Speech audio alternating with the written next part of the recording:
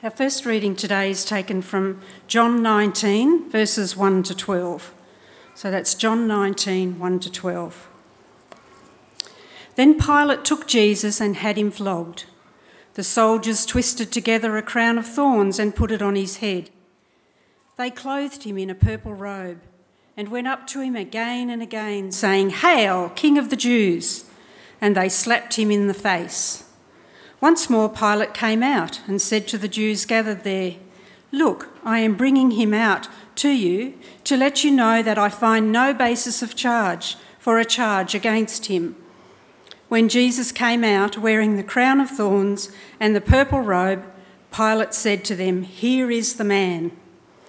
As soon as the chief priests and their officials saw him, they shouted, "Crucify, crucify!" But Pilate answered, "You take him and crucify him. As for me, I find no basis for charge against him."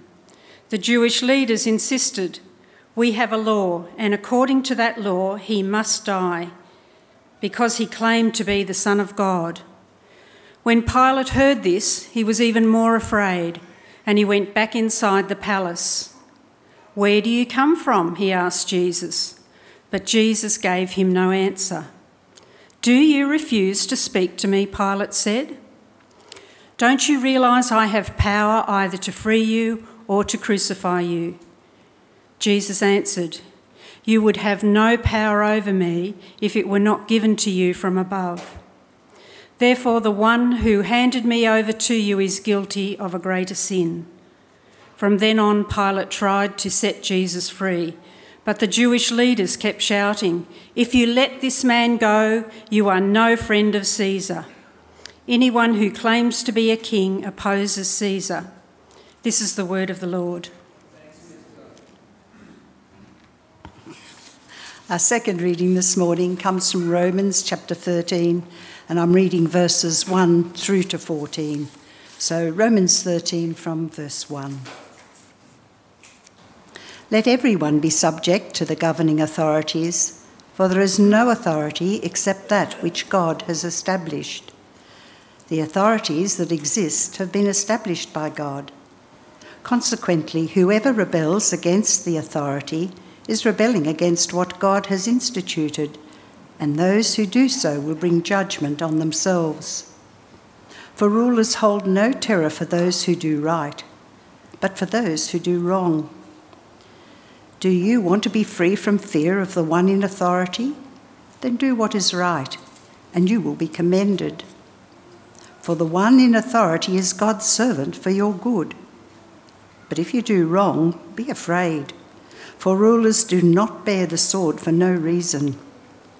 They are God's servants, agents of wrath to bring punishment on the wrongdoer. Therefore, it is necessary to submit to the authorities, not only because of possible punishment, but also as a matter of conscience. This is also why you pay taxes, for the authorities are God's servants who give their full time to governing. Give to everyone what you owe them. If you owe taxes, pay taxes. If revenue, then revenue. If respect, then respect. And if honour, then honour. Let no debt remain outstanding except the continuing debt to love one another, for whoever loves others has fulfilled the law. The commandments, you shall not commit adultery, you shall not murder, you shall not steal, you shall not covet, and whatever other commands there may be, are summed up in this one command: love your neighbour as yourself. Love does no harm to a neighbour. Therefore, love is the fulfilment of the law. And do this, understanding the present time. The hour has already come for you to wake up from your slumber, because our salvation is nearer now than when we first believed. The night is nearly over, and the day is almost here. So let us put aside the deeds of darkness and put on the armour of light. Let us behave decently as in the daytime, not in carousing and drunkenness, not in sexual immorality and debauchery, not in dissension and jealousy. Rather, clothe yourselves with the Lord Jesus Christ, and do not think about how to gratify the desires of the flesh. This is the word of the Lord. Thanks be to God. Good morning. If we haven't met, my name's Andrew. I'm a member of staff, and I'm speaking this morning on the second reading, Romans chapter 13, as we carry on in our series on the letter to the Romans. Let me give you three scenarios to begin. Since following Jesus some years ago, you have a growing passion to work out how to be a living sacrifice, particularly in doing life together with other members of the body of Christ. From a distance, you have been watching the rise of National Socialism in your country. But now its impact is close to home. Your sister's husband is Jewish. He and many others like him are being persecuted, imprisoned and killed. How do you submit to authority and love God? What do you do? Second scenario. You're a female university student in Bolivia. In view of God's mercy, your very fine mind has been working to be renewed through God's word and study with distinction. This semester, you've hit a really big challenge. Your lecturer will only allow female students to pass the course if they have sex with him. How do you submit to authority and love God? What do you do? Third scenario. You are the principal of a primary school in Canberra. You've applied yourself throughout your teaching career to love God and love others. A sixth grade girl in your school is talking with her teacher about being non-binary. Her parents are not convinced and do not want to encourage her. But she wants to begin wearing a binder, be known as he, and be called by a traditionally male name. The Education Department says that students over 14 are free to make their own decisions. But your colleagues want her to be free and follow her instincts.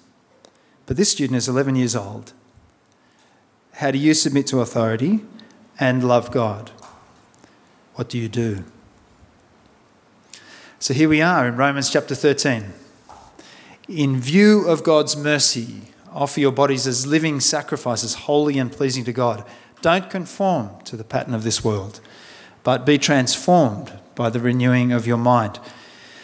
And then in Romans 12, the encouragement and exhortation to the church, that's the inner circle, the first of the concentric circles. Be devoted to one another in love. Bless those who persecute you. Don't repay evil with evil. Don't take revenge, but leave that to God. Overcome evil with good. And then you walk out the church door. It's hard enough living that way amongst your brothers and sisters in Christ, but now you walk out into the real world. A world of government, a world of tyrannical dictators, a world of my rules, and a world in which some of you are actually called to make the rules in Canberra and for Australia. How do you then live? Well, I've got three key verses for you this week. Verse 1, verses 9 and 10, and verse 14.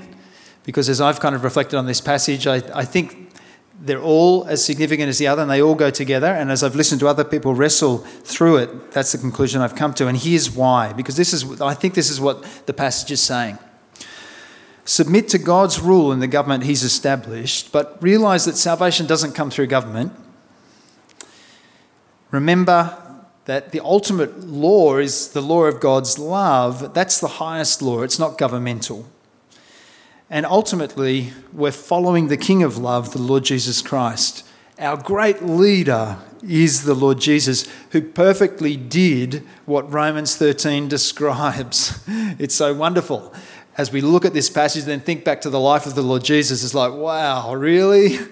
He nailed it.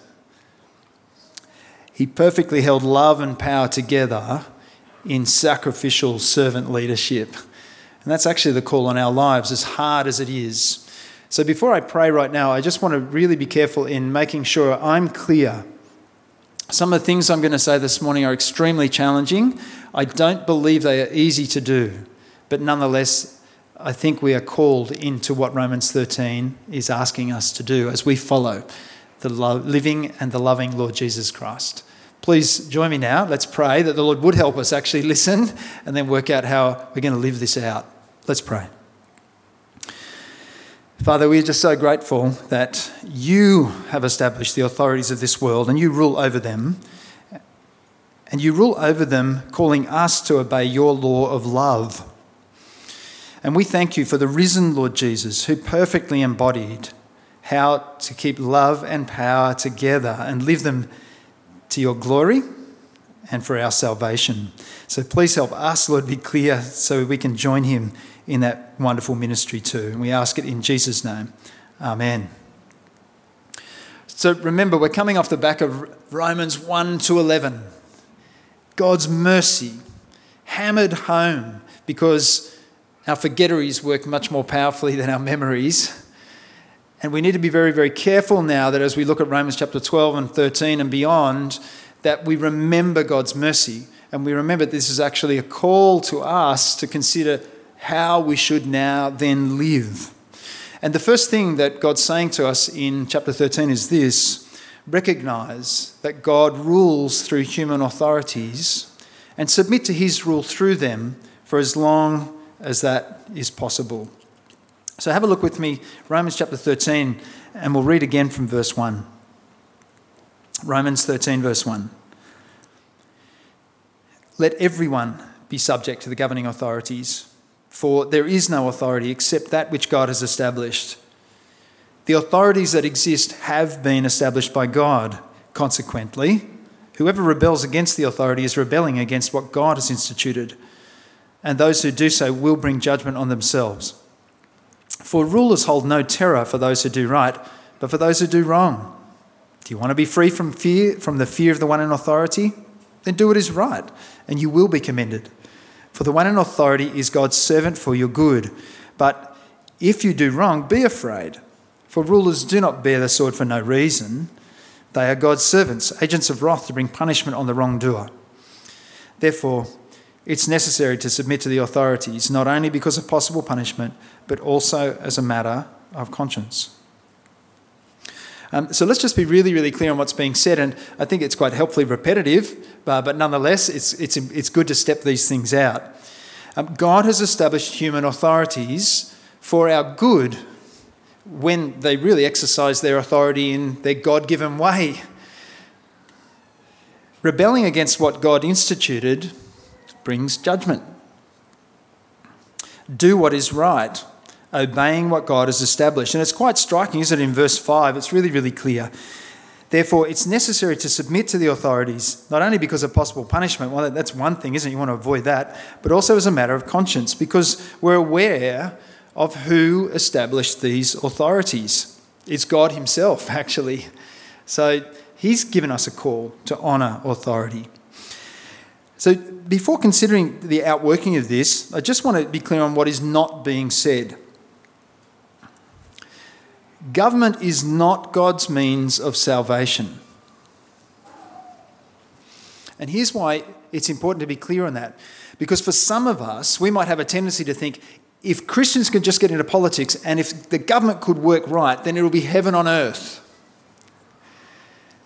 No, there's absolutely no suggestion that that would be the case. John Calvin tried to operate a theocracy in Geneva in his time. It was a disaster. It didn't work. Couldn't hold it together. But also another thing that's not being said, government is not Satan's tool. And this is a bit of a slap to those of us who are just full of conspiracy theories. The New World Order. The days are coming. Well, no, what God is saying here through Romans 13, no, calm down. No. God has established these authorities. God put them in place, so keep them in their rightful place. And here's how you do it, verses 6 and 7. So good, so clear. Pay your taxes. Give to everyone what you owe them. If it's revenue, then revenue. If it's taxes, then taxes. If it's respect, then respect. If it's honour, then honour. He's simply saying, keep being good citizens within the social contract. It's quite interesting, isn't it? Around the world, so many societies work like that. And which governing authority doesn't want citizens to do the right thing? Let me give you an example. Really kind of maybe banal, simple example. I was on, I think it was the bus one time in Florence with my two children. And the day before, I'd also taken a similar trip with my two children. I didn't have a ticket that day.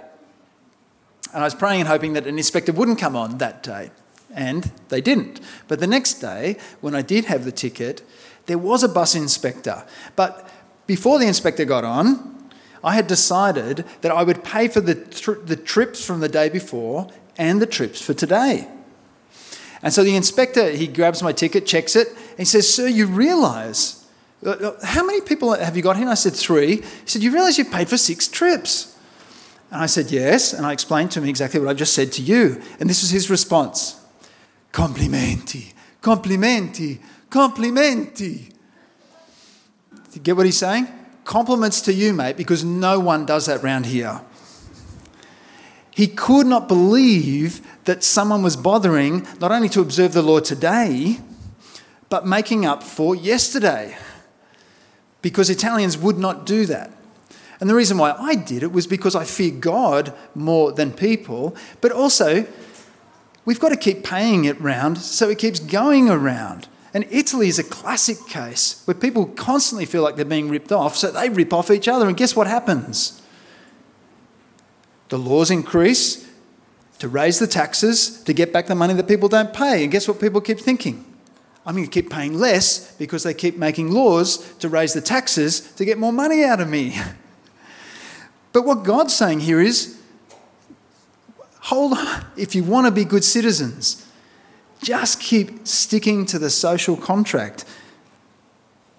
Sometimes that's really easy and sometimes it's difficult, but let me give you a current example of how it's really easy, where human law aligns with God's law. The current legislation or the current argument, the current public discourse about consent. So just a brochure that my kids picked up actually, but you can find it at the Arundel Library where I was this week. So what's consent and how do we get it? Just reading. Before any physical or sexual contact with another person, it's always necessary for us to ask or to be asked, would you like to do this? If the answer is an enthusiastic yes or sure or I'd like that, it means we have their consent to continue. If the answer is no or I'm not sure or the other person doesn't seem keen, then we don't have consent and it's time to stop. If the person is unresponsive or silent, it's time to stop. Yes. But let me give you a bit of a bigger picture of God, what God has said about this already. God made them male and female.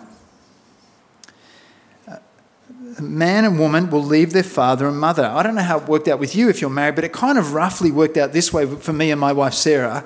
I said, will you marry me? Then I asked her father if it would be okay if we got married.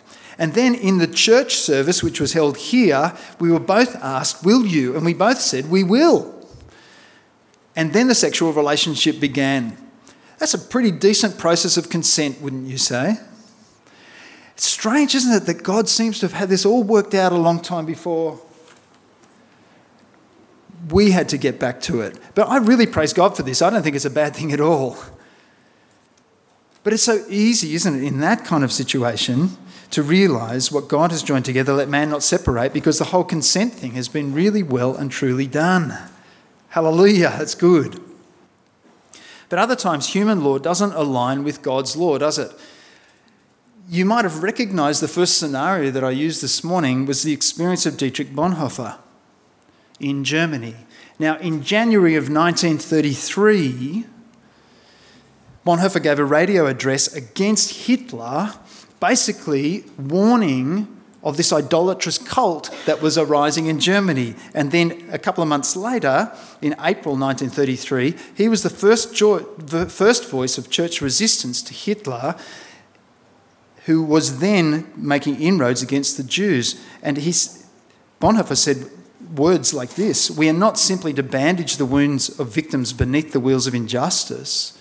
We're to drive a spoke into the wheel itself. And just to be clear, that was in the context when other German pastors were saying this: Christ has come to us through Adolf Hitler. Wow. And then Bonhoeffer went on to say, silence in the face of evil is evil itself. God will not hold us guiltless. Not to speak is to speak. Not to act is to act. He went on to help establish the Confessing Church to preserve biblical and Christian orthodoxy. He founded an underground seminary where he illegally trained biblical leaders. He was part of the German resistance. He was eventually imprisoned and hanged before the end of the war.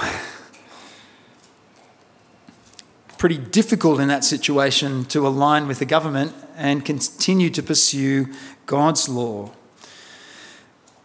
But Bonhoeffer experienced something that we all need to deal with, and it's a way that others have described as the trilemma. And I'm taking a bit more time this morning in this talk because this is Christian Ethics 101, and you are all living it.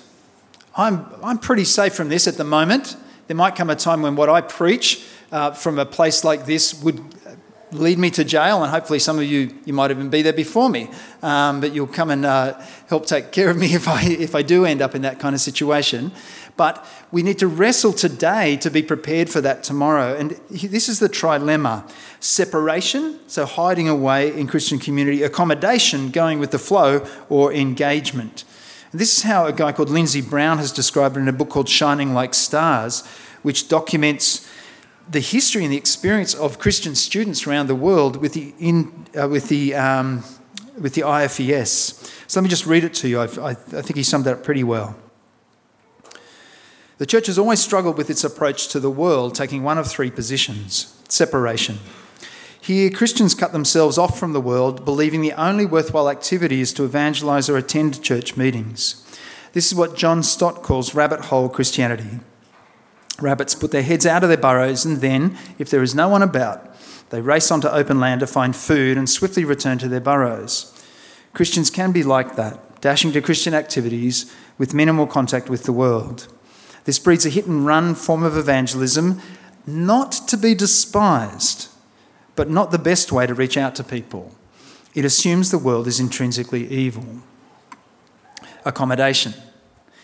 Here, Christians urge that we should simply join in to the extent of becoming like the world. This can lead to an indistinguishable lifestyle.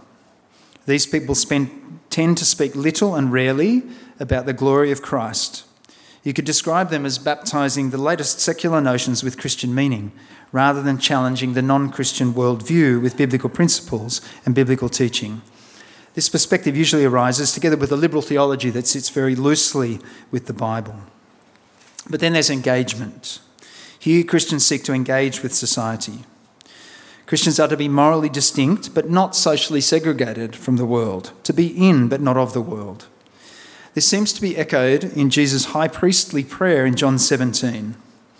I pray not that you will take them out of the world. As you sent me, so I send them.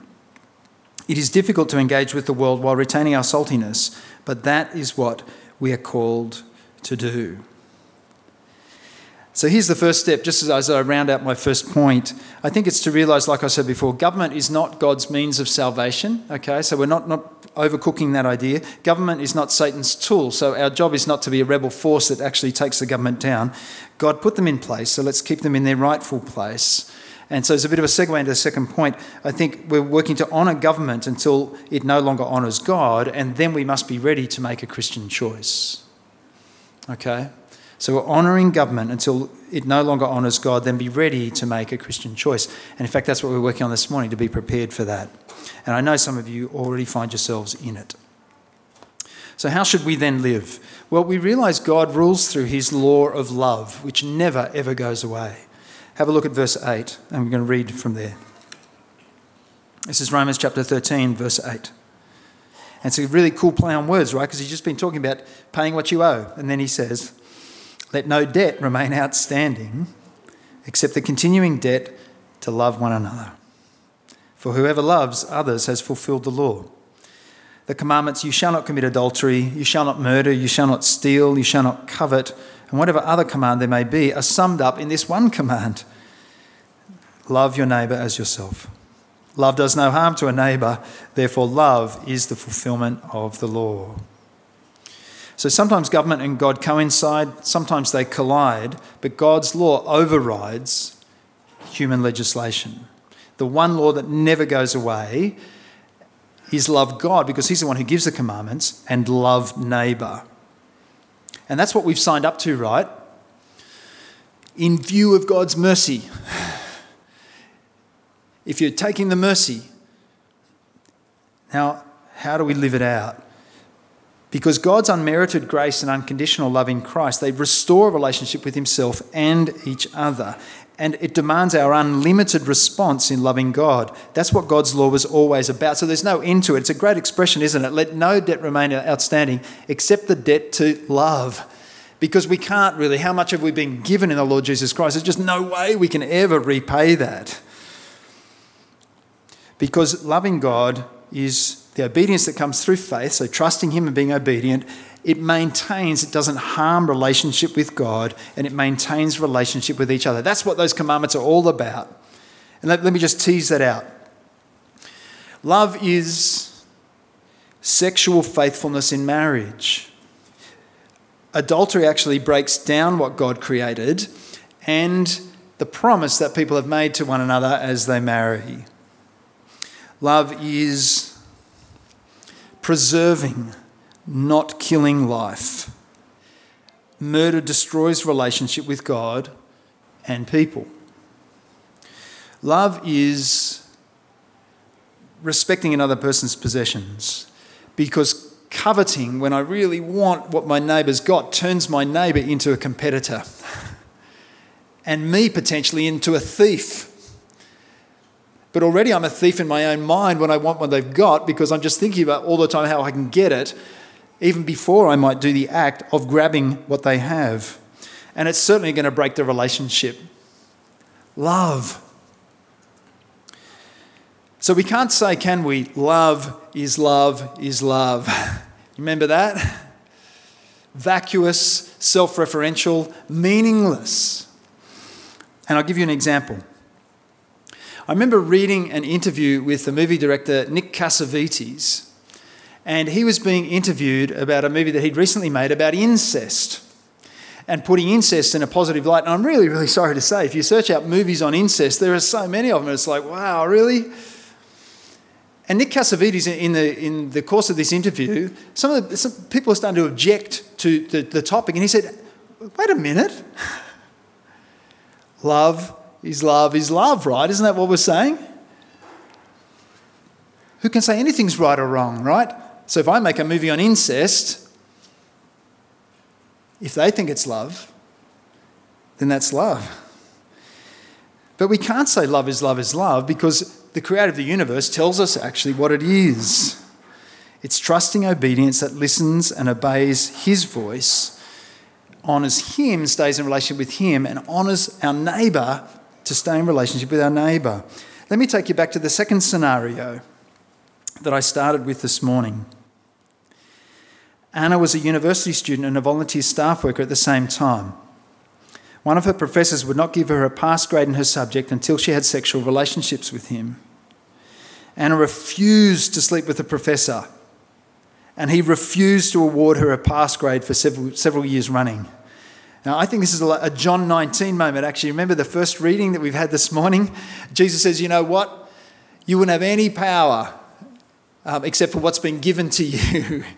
And he fully recognises that, but at the same time he submits in that moment, but opposes the power.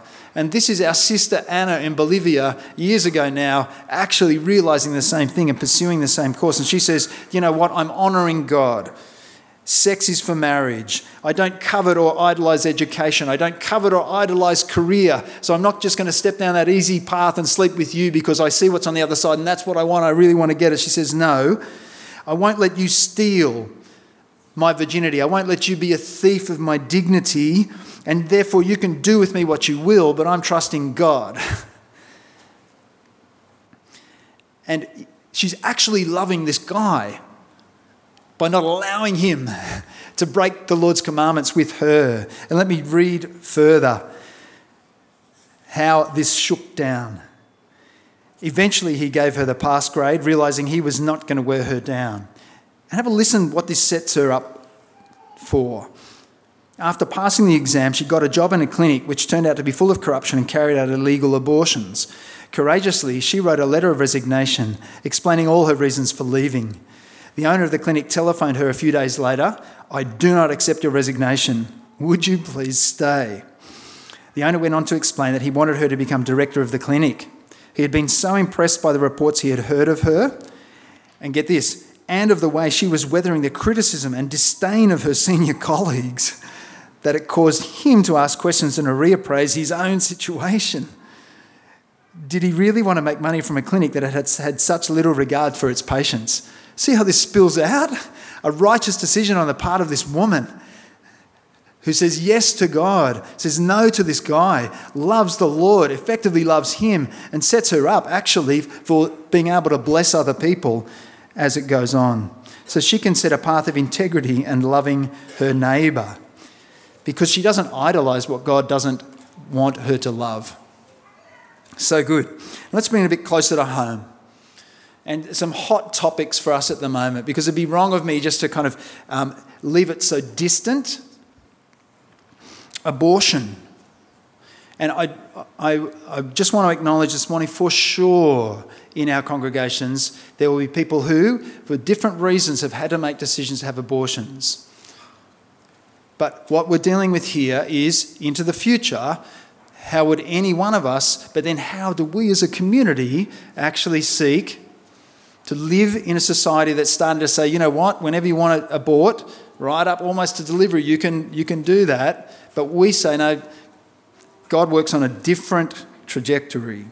So I think it's pretty simple to say from what we've heard in the passage this morning that love is preserving life, not killing it.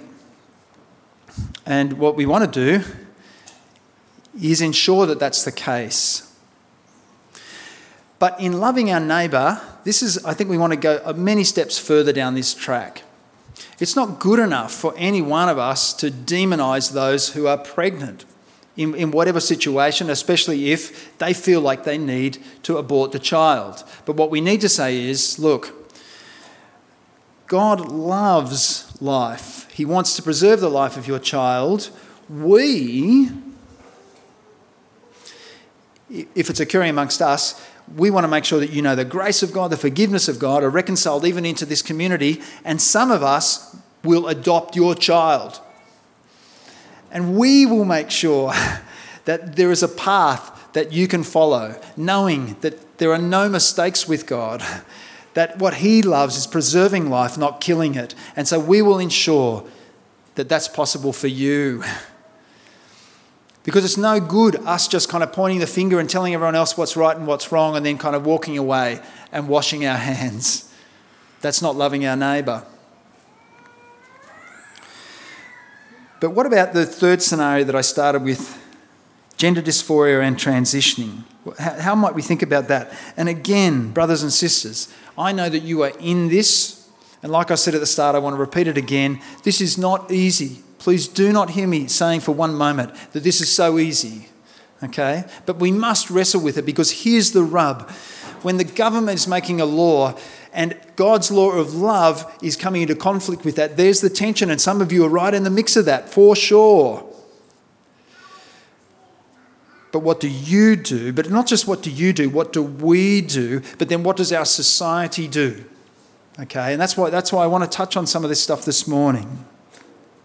Well, I think just off the back of what we heard already in the passage, we want to say, don't we, God has a purpose actually in gender, in sexuality, that's kind of mentioned a little bit in this passage in terms of marriage and not committing adultery. So we want to say, no, God creates biology.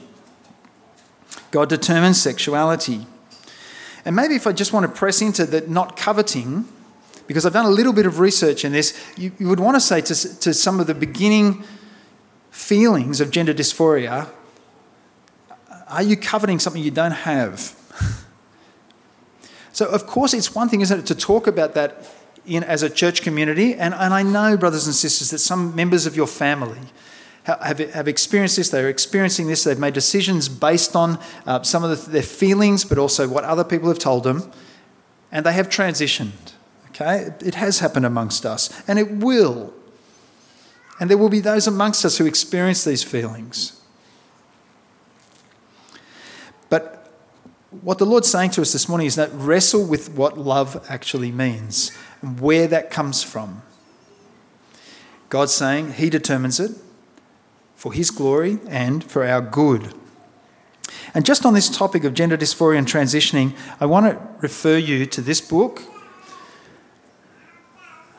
Irreversible Damage by Abigail Shrier. She is a secular journalist in North America who tripped over this phenomenon by accident, didn't really want to keep pursuing it.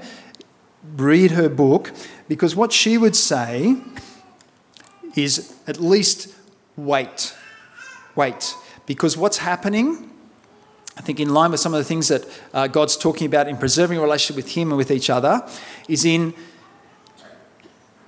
the phenomenon of many young girls wanting to begin the transition, is that it's breaking relationship with their parents. It's breaking relationship with their families. They find their digital tribe online, and that's the people that they pursue. So, is it a loving thing? No, I don't think so in the terms of the commandments that we have here. But ultimately, she would say stop, because there's lots of research on the other side of all this that's saying it's not working. Okay, but I want to put it to you because you need to chew this over. And many of you are dealing with this in your families and in your occupations. And some of you are in a position for making decisions for our society. And so you need to be working on being prepared. So one last word on how to deal with this situation. I want to recommend another book to you, which I found really, really helpful. It's called Love is an Orientation by Andrew Marin. At a certain point in his life, within the space of 18 months, 3 Christian mates all came out as gay. And he decided that instead of demonising them, what he would do is walk with them. Not to compromise his following of Jesus, or to keep trying to point the finger at them, but actually to be in their world, but not of their world. And his example is a tremendous example of the benefit of doing that thing. So perhaps there's an approach for each of us. It's not separation, it's not accommodation, but it's engagement with the Bible open. So last point. Why should we then live this way? Well, because God rules through the Lord of love, the Lord Jesus Christ. And that's going to become really, really clear on the day that he returns to save and to judge. But we have to live now to be ready for then. And it's quite clear, isn't it, in verses 11 to 14. And do all this, understanding the present time. The hour has already come for you to wake up from your slumber, because our salvation is nearer now than when we first believed. The night is nearly over. The day is almost here. So let us put aside the deeds of darkness and put on the armour of light. Let us behave decently as in the daytime, not in carousing and drunkenness, but in sexual immorality and debauchery, not in dissension and jealousy. Rather, clothe yourselves with the Lord Jesus Christ, and do not think about how to gratify the desire of the flesh. Again, it's a call to understand. So let your mind be transformed. Let your life be transformed by the renewal of your mind. And he says a pretty simple thing. Wake up. Get dressed. Live as in the daytime, not as though you're in the night. So live in the light of the dawning brightness of Christ coming. What he's talking about is the time of salvation that's coming, the time of judgment that's coming, all based on belief in Christ. It's an interesting thing that he says the time is nearer than when we first believed. So the future is based on faith in Christ and being judged in light of that. And then he says, get dressed, put on the armour of light, clothe yourselves with Christ, leave aside the deeds of darkness. Don't think about how to gratify your basic instincts. It kind of reminded me of something I heard a little while ago. Tesco in England had begun to ban people turning up in their pyjamas because apparently there was an increasing phenomenon that people would just think, I'm just ducking down the shops. So they would do it in their pyjamas. But there had to be signs placed everywhere. No, this is not acceptable because you're in the supermarket, not in your bedroom. I do remember a time actually turning up to work dressed incorrectly, but it wasn't any fault of my own. I was training on the way to work with the Canberra Cycling Club. We were doing repetitions up and down Black Mountain, and I left my bag with all my work clothes at the bottom. And in between leaving my bag there, going up and then coming back down, someone had stolen my bag. So I turned up to work in Lycra. And those were the days before it absolutely became very, very common in Canberra to not either wear cycling gear or active wear, right? It felt really weird to be walking around the office with my cycling gear on. That's what he's saying. Look, you've just got to be aware of the times. You've got to be aware as Christian people of your back marker, which is the death and resurrection of the Lord Jesus. There's God's mercy, and what you've got in front of you, which is his return. So you're living in the in-between times, the now and the not yet, the overlap of the ages. So get rid of the things that just aren't part of either of those things. But I think it's a really cool moment for us to reflect on because of this. When you're living in a situation where the government is saying one thing and the law of God says another, you're going to be under tremendous pressure. And what's the temptation? Well, maybe just to take the edge off with a bit of a drink. Or maybe just to lose yourself in sexual behaviour that just doesn't fit with what God wants. Or maybe, almost as a result of those things, just to find yourself in dissension and jealousy and doubting yourself because of the effects of those two things. So I think there's a logic here in what Paul racks up. Carousing and drunkenness, they've all got to do with alcohol. Sexual immorality and debauchery can often be grown in that space where alcohol is leading us. And dissension and jealousy, I think, come off the back of those things. So there's a logical sequence here. Listen to this definition of jealousy. Feeling of unhappiness and anger caused by a belief that a loved one might be unfaithful. Well, he's just kind of described it, hasn't he? Sexual immorality and debauchery. Feeling of unhappiness caused by wanting what someone else has, qualities or possessions. Yeah, when we're under pressure, we're just grasping, aren't we? We're looking at all sorts of things. And what he's describing are just stuff that will ruin relationship with God and with others. Now remember the context. This is not about being a good person. In view of God's mercy, be devoted to one another. Living in a world under human authority, but God's rule of love is the override. It's going to put pressure on you. It's already putting pressure on you. It killed Jesus, and if they crucified him, do you expect anything less? Let me finish with these 2 points of application, then I'm going to read from the scriptures. I reckon if we look back in Christian history, we see this cycle. There's fascination. It looks so good. There's attraction and people buy in, but then there's persecution because the person at the centre of this is actually opposing the world. And so there's marginalisation, even for that person. I'm talking about Jesus, and then his people. But when his people are persecuted and marginalised and they're actually getting what it means to live a life of love, society looks out there and they say, we wouldn't mind a piece of that.